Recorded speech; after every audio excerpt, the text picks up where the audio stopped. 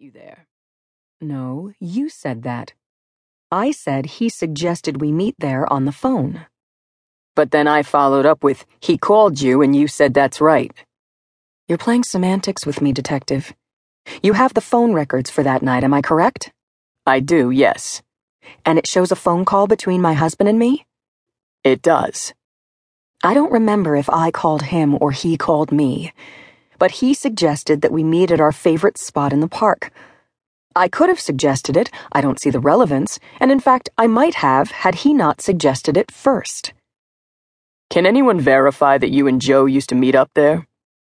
I don't think so, but I don't see the relevance. Kearse gave her an insincere smile. Neither do I. So let's move on, shall we? She crossed her legs and waited. You described two men approaching you from the west. Is that correct? Yes. They wore ski masks? She had been through this dozens of times already. Yes. Black ski masks, am I right? You are. And you said that one was about 6 feet tall. How tall are you, Mrs. Burkett? She almost snapped that he should call her Captain. She hated being called Mrs. But that rank wasn't apropos anymore. Please call me Maya. And I'm right about 6 feet tall. So one man was your height. She tried not to roll her eyes. Yes. You were pretty precise in your description of the assailants. Kearse started reading from his notepad. One man was 6 feet tall. The other you estimated to be about 5'8". One wore a black hoodie, jeans, and red Converse sneakers.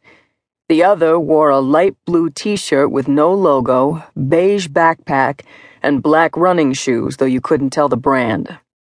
That's correct. The man with the red cons, he was the one who shot your husband. Yes. And then you ran. Maya said nothing. According to your statement, they wanted to rob you. You said that Joe was slow to give up his wallet. Your husband also wore a very expensive watch, a Hublot, I believe.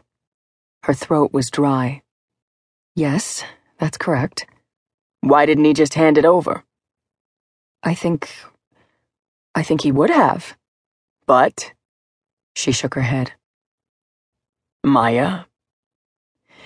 Have you ever had a gun jammed into your face, Detective? No. Then maybe you don't understand. Understand what? The muzzle.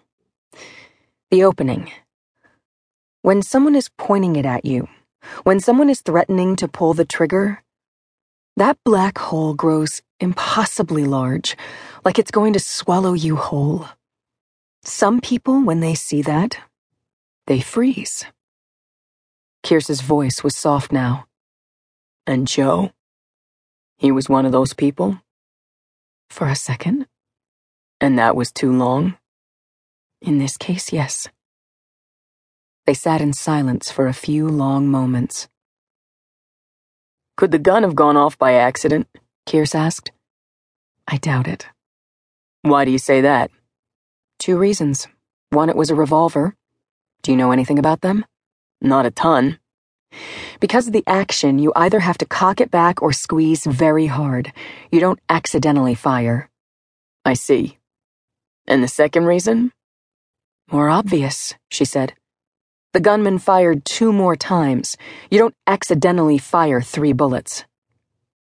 Kearse nodded and checked the notes again. The first bullet hit your husband's left shoulder. The second hit landed in the right tangent of his clavicle. Maya closed her eyes. How far away was the gunman when he fired? 10 feet.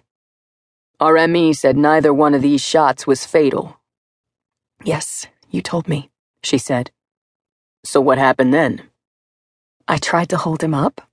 Joe? Yes, Joe, she snapped. Who else? Sorry. Then what happened? Joe dropped to his knees. And that was when the gunman fired the third shot? Maya said nothing. The third shot, Kearse repeated. The one that killed him. I already told you. Told me.